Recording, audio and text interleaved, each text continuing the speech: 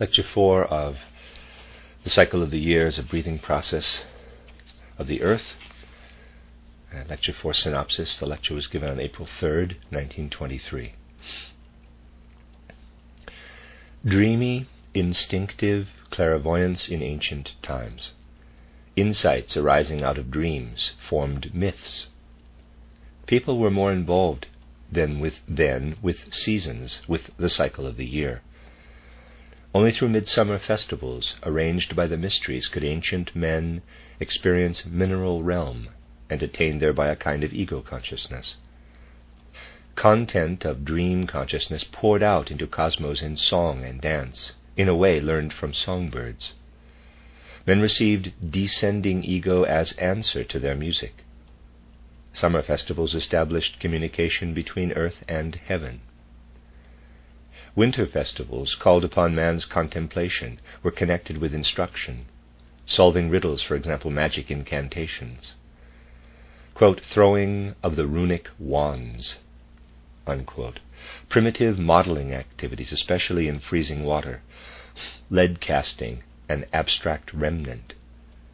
In molding activity, men found answers to their questions of the earth, learned to know earth's sculptural shaping force. Animal forms. Man noticed own form only at Christmas, gradually attained interest in the flowing together of animal forms into the human form. At midsummer, man learned to know himself inwardly in relation to his ego, in winter to feel himself outwardly in relation to his form. Festivals, an integral part of life. Man felt himself a citizen of cosmos, can again come to sharing the life of the cosmos in a different way through applying himself to the spiritual. Ego consciousness has now been drawn in. Something else lies in turn beyond the ego. Man now experiences bodily limits, needs to learn etheric and astral elements outside himself. When he has come to experience his freedom and his world of thought, he must emerge again and experience cosmically. This is what anthroposophy intends in renewing festivals and creating Michael Festival. The cycle of the year can thus become something even loftier than it was for man long ago. The end of the synopsis. Lecture 4. I have frequently referred, recently, to the connection the course of the year has with various aspects of human life. And during the Easter days I pointed especially to the connection with the celebration of festivals.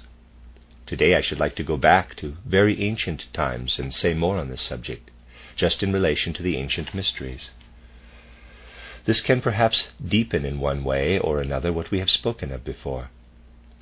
To the people of very ancient periods on earth, the festivals that took place during the year formed a very significant part of their lives. We know that in those ancient times the human consciousness worked in an entirely different way from that of later times. We might ascribe a somewhat dreamy nature to this old form of consciousness. And indeed it was out of this dream condition that those insights arose in the human soul, in the human consciousness, which then took on the form of myths and in fact became mythology. Through this dreamy, or we can also say instinctively clairvoyant consciousness, people saw more deeply into the spiritual environment. But precisely through this more intensive kind of participation, not just in the sensible workings of nature, as is the case today, but also in the spiritual events, people were all the more involved with the phenomena connected with the cycle of the year, with the differing aspects of nature in spring and in autumn. I have pointed to this just in recent days. Today I want to share something entirely different with you in this regard, and that is how the festival of midsummer, which has become our St. John's festival, and the midwinter festival, which has become our Christmas, was celebrated in connection with the old mystery teachings. To begin with, we must be quite clear that the humanity of the ancient times of which we are speaking did not have a full ego consciousness as we do today. In the dreamlike consciousness, a full ego consciousness was lacking, and when this is the case, people do not perceive precisely that which present-day humanity is so proud of. Thus the people of that period did not perceive what existed in dead nature, in the mineral nature. Let us keep this firmly in mind, my dear friends. It was not a consciousness that flowed along in abstract thoughts, but it lived in pictures, yet it was dreamlike. These people entered into, for example, the sprouting, burgeoning plant life and plant nature in spring far more than is the case today. Again, they felt the shedding of the leaves, their drying up in autumn, the whole dying away of the plant world, felt deeply into the changes the animal world lived through during the course of the year, felt the whole human environment to be different when the air was filled with butterflies fluttering and beetles humming. They felt their own human weaving in a certain way as being alongside the weaving and being of the plants and animal existence. But they not only had no interest, they had no proper consciousness for the mineral realm, for the dead world outside them. This is one side of the earlier human consciousness. The other side is this, that no interest existed among this ancient humanity for the form of man in general. It is very difficult today to imagine what the human perception was in this regard, that people in general took no particular interest in the human figure as a space form. They had, however, an intense interest in what pertains to race. And the farther back we go into ancient cultures, the less do we find people with the common consciousness interested in the human form. On the other hand, they were interested in the color of the skin, in the racial temperament. This is what people noticed. On the one side, man was not interested in the dead mineral world, nor, on the other, in the human form. There was an interest, as we have said, in what pertains to race, rather than in the universally human, including the outer form of man. The great teachers of the mysteries simply accepted this as a fact. How they thought about it I will show you graphically in a drawing. They said to themselves, quote, the people have a dreamlike consciousness by means of which they perceive very clearly the plant life in their environment, unquote. In their dream pictures, these people indeed lived with the plant life. But their dream consciousness did not extend to the comprehension of the mineral world. So the mystery teachers said to themselves, quote, the human consciousness reaches on the one side to the plant life, which is dreamily experienced, but not to the mineral. This lies outside human consciousness. And on the other side, men feel within them what still binds them with the animal world, that is, what pertains to race, what is typical of the animal. On the other hand, what makes man really man, his upright form, the space form of his being, lies outside of human consciousness. Thus the specifically human lay outside the interest of these people of ancient times. We can characterize the human by thinking of it in the sense of this ancient humanity as enclosed within this space, while the mineral and the specifically human lay outside the realm of knowledge, generally accessible to those people who carried on their lives outside the mysteries. There's a drawing here, I'm not going to explain it, fairly simple, but what I have just said applies only in general. With his own forces, with what man experienced in his own being, he could not penetrate beyond this space, to the mineral on the one side, to the human on the other. But there were ceremonies originating in the mysteries which brought to man in the course of the year something approximating the human ego consciousness on the one side and the perception of the general mineral kingdom on the other. Strange as it may sound to people of the present time, it is nevertheless true that the priests of the ancient mysteries arranged festivals by whose unusual effects man was lifted out above the plant-like to the mineral, and thereby at a certain time of year experienced a lighting up of his ego. It was as if the ego shone into the dream consciousness. You know that even in a person's dreams today, one's own ego, which is then seen, often constitutes an element of the dream. And so at the time of the St. John's festival, through the ceremonies that were arranged for those among the people who wanted to take part in them, ego consciousness shone in just at the height of summer. And at this time of midsummer, people could perceive the mineral realm, at least to the extent necessary to help them attain a kind of ego consciousness, whereby the ego appeared as something that entered into dreams from outside. In order to bring this about, the participants in the oldest midsummer festivals, those of the summer solstice which have become our St. John's festival, The participants were led to unfold a musical, poetic element in round dances, having a strong rhythmic quality and accompanied by song. Certain presentations and performances were filled with distinctive musical recitative, accompanied by primitive instruments. Such a festival was completely immersed in the musical, poetic element. What man had in his dream consciousness he poured out into the cosmos, as it were, in the form of music, in song and dance. Modern man can have no true appreciation of what was accomplished by way of music and song during those intense and widespread folk festivals of ancient times, which took place under the guidance of men who in turn had received their guidance from the mysteries. For what music and poetry have come to be since then is far removed from the simple, primitive, elemental form of music and poetry which was unfolded in those times at the height of summer under the guidance of the mysteries. For everything the people did in performing their round dances, accompanied by singing and primitive poetic recitations, had the single goal of bringing about a soul mood in which there occurred what I have just called the shining of the ego into the human spirit. But if those ancient people had been asked how they came to form such songs and such dances, by means of which there could arise what I have described, they would have given an answer highly paradoxical to modern man. They would have said, for example, quote, "Much of it has been given to us by tradition, for those who went before us have also done these things," unquote. But in certain ancient times they would have said, quote, "One can learn these things also today without having any tradition, if one simply develops further what manifests itself.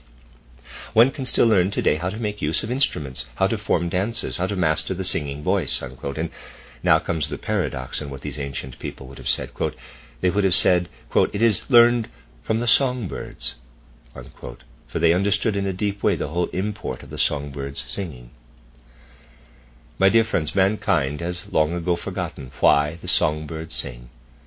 It is true that men have preserved the art of song, the art of poetry, but in the age of intellectualism, in which the intellect has dominated everything, they have forgotten the connection of singing with the whole universe. Even someone who is musically inspired, who sets the art of music high above the commonplace, even such a man, speaking out of this later intellectualistic age, says, quote, "I sing as the bird sings, who dwells in the branches. The song that issues from my throat is my reward, and an ample reward it is," unquote. Indeed, my dear friends, the man of a certain period says this. The bird, however, would never say such a thing. He would never say, quote, "The song that issues from my throat is my reward," unquote. And just as little would the pupils of the ancient mystery schools have said it. For when at a certain time of year the larks and the nightingales sing, what is thereby formed streams out into the cosmos, not through the air, but through the etheric element. It vibrates outward in the cosmos up to a certain boundary. Then it vibrates back again to earth to be received by the animal realm. Only now the divine spiritual essence of the cosmos has united with it. And thus it is that the nightingales and the larks send forth their voices into the universe, and that what they thus send forth comes back to them etherically, for the time during which they do not sing, but in the meantime it has been filled with the content of the divine spiritual. The larks send their voices out over the cosmos, and the divine spiritual which takes part in the forming, in the whole configuration of the animal kingdom, streams back to the earth on the waves of what had streamed out in the songs of the larks and the nightingales. Therefore, if anyone speaks not from the standpoint of the intellectualistic age, but out of the truly all-encompassing human consciousness, he really cannot say, quote, "I sing as the bird sings who dwells in the branches. The song that issues from my throat is my reward, and an ample reward it is," unquote. Rather, he would have to say, quote, "I sing as the bird sings who dwells in the branches, and the song which streams forth from his throat into the cosmic expanses returns to the earth as a blessing, fructifying the earthly life with divine spiritual impulses, which then work on in the bird world, and which can only work in the bird world because they find their way in on the waves of what has been sung out to them into the cosmos," unquote. Now, of course, not all creatures are nightingales and larks. Also, of course, not all of them send out song, but something similar, even though it is not so beautiful, goes out into the cosmos from the whole animal world. In those ancient times this was understood, and therefore the pupils of the mystery pupils were instructed in such singing. I think it means, and therefore the pupils of the mystery schools were instructed in such singing and dancing as they could then perform at the St. John's festivals, if I may call it by the modern name. Human beings sent this out into the cosmos, of course not now in animal form, but in humanized form, as a further development of what the animals send out into cosmic space. And there is something else yet that belonged to those festivals, not only the dancing, the music, the song, but afterward the listening. First there was the active performance in the festivals. Then the people were directed to listen to what came back to them. For through their dances, their singing, and all that was poetic in their performances, they had sent forth the great questions to the divine spiritual of the cosmos. Their performance streamed up, as it were, into cosmic spaces as the water of the earth rises, forming clouds above and dropping down again as rain. Thus the effects of the human festival performances rose and came back again, of course not as rain, but as something which manifested itself to man as ego power. And the people had a sensitive feeling for that particular transformation which took place in the air and warmth around the earth, just about the time of the St. John's festival. Of course, the man of the present intellectualistic age disregards anything like this. He has something else to do than people of olden times. In these times, as also in others, he has to go to 5 o'clock teas, to coffee parties, he has to attend the theatre, and so on. He simply has something else to do, which is not dependent on the time of year. In the doing of all this, man forgets that delicate transformation which takes place in the earth's atmospheric environment. But these people of olden times did feel how different the air and warmth become around St. John's time, at the height of summer, how these take on something of the plant nature. Just consider what kind of a perception that was, this sensitive feeling for all that goes on in the plant world. Let us suppose that this is the earth, and everywhere plants are coming out of the earth. The people then had a subtle feeling awareness of what is developing there in the plant, of what lives in the plant. They had in the spring a general feeling of nature, of which an after echo is still retained in our language. You will find in Goethe's Faust the expression "es grünelt." It is beginning to get green. Who notices nowadays when it is growing green, when the greenness rising up out of the earth in the spring wells and wafts through the air? Who notices when it grows green and when it blossoms? Well, of course, people see it today. The red and the yellow of the flowers please them. But they do not notice that the air becomes quite different when the flowers bloom, and again when the fruit is formed. Such living participation in the plant world no longer exists in our intellectualistic age, but it did exist for the people of ancient times.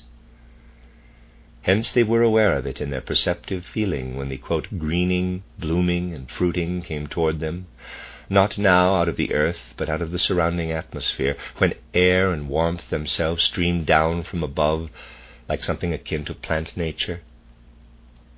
And when air and warmth became thus plant-like, the consciousness of those people was transported into that sphere in which the I capital then descended, as answer to what they had sent out into the cosmos in the form of music and poetry. Thus the festivals had a wonderful, intimate human content. This was a question to the divine spiritual universe. Men received the answer, because just as we perceive the fruiting, the blossoming, the greening of the earth today, they felt something plant-like streaming down from above out of the otherwise merely mineral air. In this way there entered into the dream of existence, into the ancient dreamy consciousness, also the dream of the ego. And when the St. John's festival was past, and July and August came again, the people had the feeling, quote, we have an ego, but this ego remains up there in heaven and speaks to us only at St. John's time. Then we become aware that we are connected with heaven. It has taken our ego into its protection. It shows it to us when it opens the great window of heaven at St. John's time. But we must ask about it. We must ask as we carry out the festival performances at St. John's time, as in these performances we find our way into the unbelievably close and intimate musical and poetic ceremonies." Unquote. Thus these ancient festivals already established a communication, a union between the earthly and the heavenly. You see, this whole festival was immersed in the musical poetic. I might say that in the simple settlements of very ancient peoples, suddenly, for a few days at the height of summer, everything became poetic, although it had been thoroughly prepared beforehand by the mysteries. The whole social life was plunged into this musical poetic element. The people believed that they needed this for life during the course of the year, just as they needed daily food and drink, that they needed to enter into this mood of dancing, music, and poetry in order to establish their communication with the divine spiritual powers of the cosmos. A relic of this festival remained in a later age, when a poet said, for example, quote, "Sing, O muse, of the wrath of Achilles, the son of Peleus," unquote, because he still remembered that once upon a time the great question was put before the deity, and the deity was expected to give answer to the question of men. Just as these festivals at St. John's time were carefully prepared in order to pose the great question to the cosmos, so that the cosmos might assure man at this time that he has an ego, which the heavens have taken into their protection, so likewise was prepared the festival at the time of the winter solstice, in the depths of winter, which has now become our Christmas festival. But while at St. John's time everything was steeped in the musical poetic, in the dance element, now in the depths of winter everything was first prepared in such a way that the people knew they must become still and quiet, that they must enter into a more contemplative element. And then there was brought forth, in these ancient times of which outer history provides no record, of which we can only know through spiritual science, all that during the summer had been in the forming and shaping and imaging elements which reached a climax in the festivals in music and dance. During that time these ancient people, who in a certain way went out of themselves in order to unite with the ego in the heavens, were not involved in learning anything. Besides the festival, they were occupied in doing what was necessary for their subsistence. Instruction waited for the winter months, and this reached its culmination, its festival expression, at the time of the winter solstice, in the depth of winter, at Christmas time. Then began the preparation of the people, again under the guidance of pupils of the mysteries, for various spiritual celebrations which were not performed during the summer. It is difficult to describe in modern terms what the people did from our September-October to our Christmas time, because everything was so very different from what is done now. But they were guided in what we would perhaps call riddle-solving, in answering questions that were put in a veiled form, so that people had to discover a meaning in what was given in signs. Let us say that the mystery pupils gave to those who were learning in this way some kind of symbolic image, which they were to interpret. Or they gave what we would call a riddle to be solved, or some kind of incantation. What the magic saying contained, they were to apply to nature, and thus divine its meaning. But especially there was careful preparation for what later took on the most varied forms among the different peoples. For example, for what was known in northern countries at a later time as the throwing of the runic wands, W-A-N-D-S, so that they formed shapes which were then deciphered. People devoted themselves to these activities in the depth of winter, but above all those things were cultivated that then led to a certain art of modeling, in a primitive form, of course. Among these ancient forms of consciousness was a most singular one, paradoxical as it sounds to modern people, and it was as follows.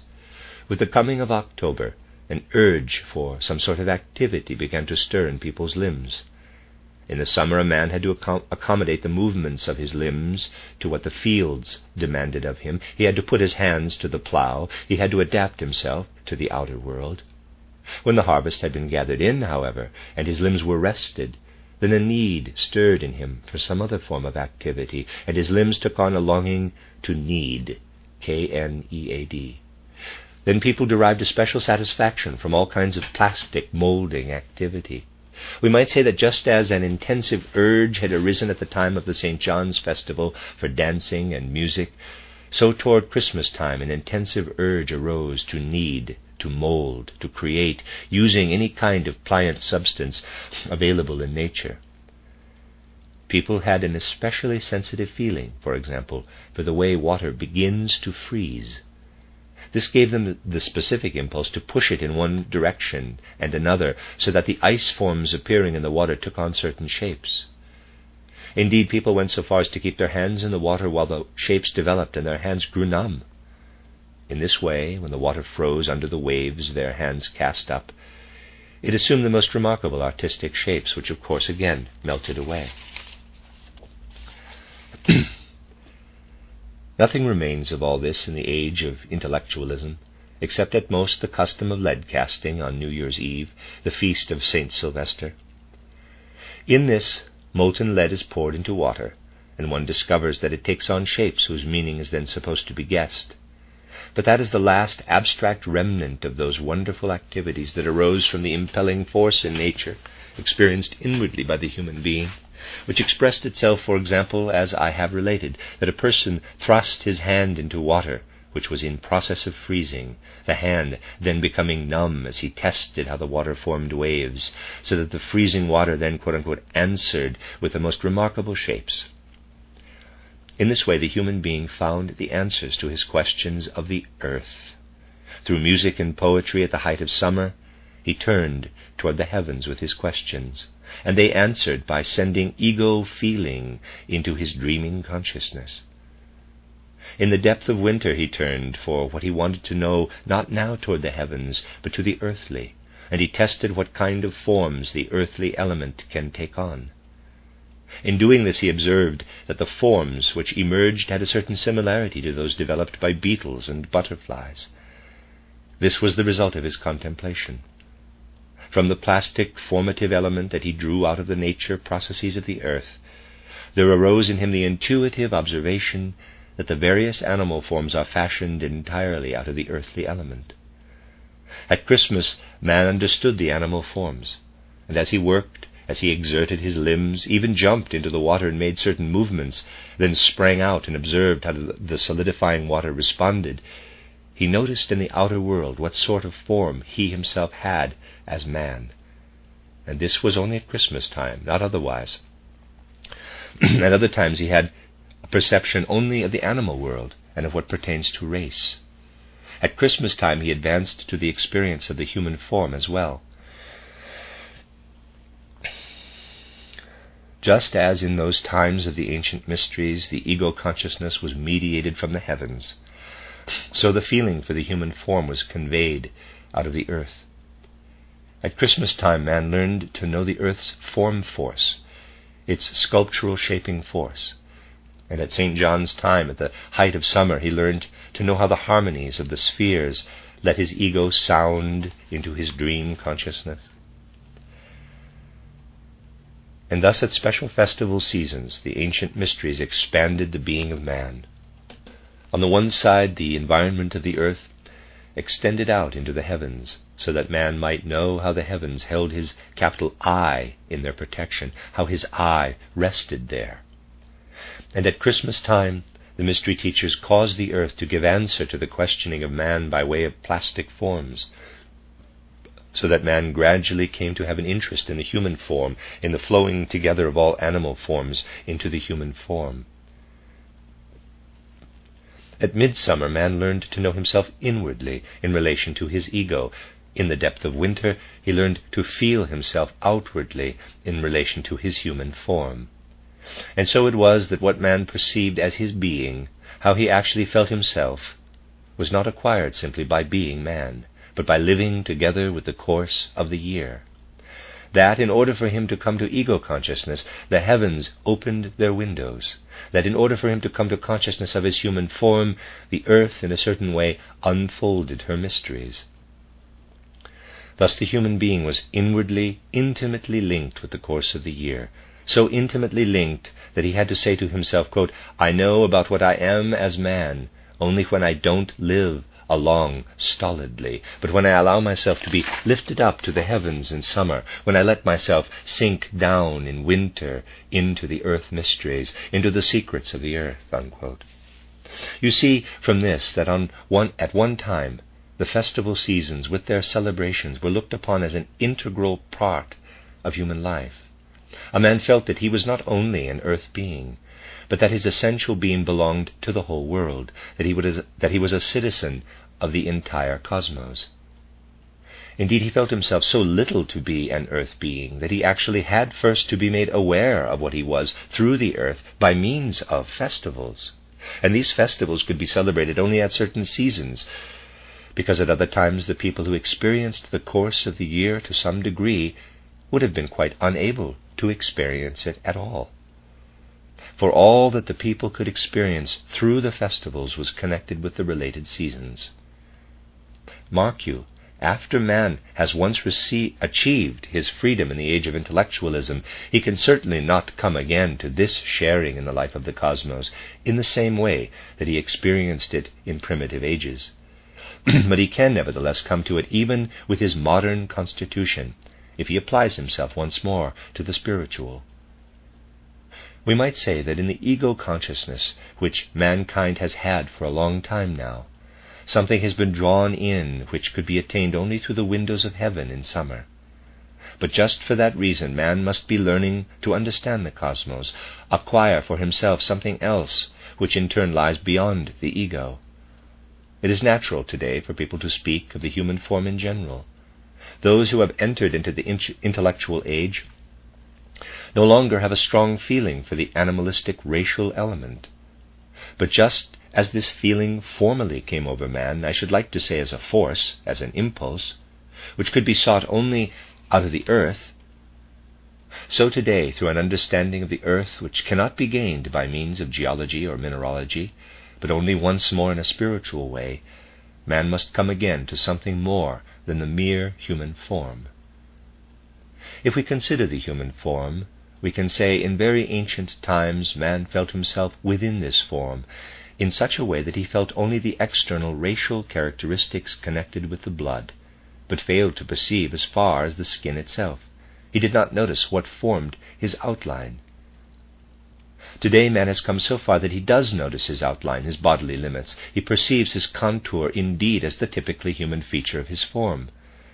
Now, however, man must come out beyond himself. He must learn to know the etheric and astral elements outside himself. This he can do only through the deepening of spiritual science.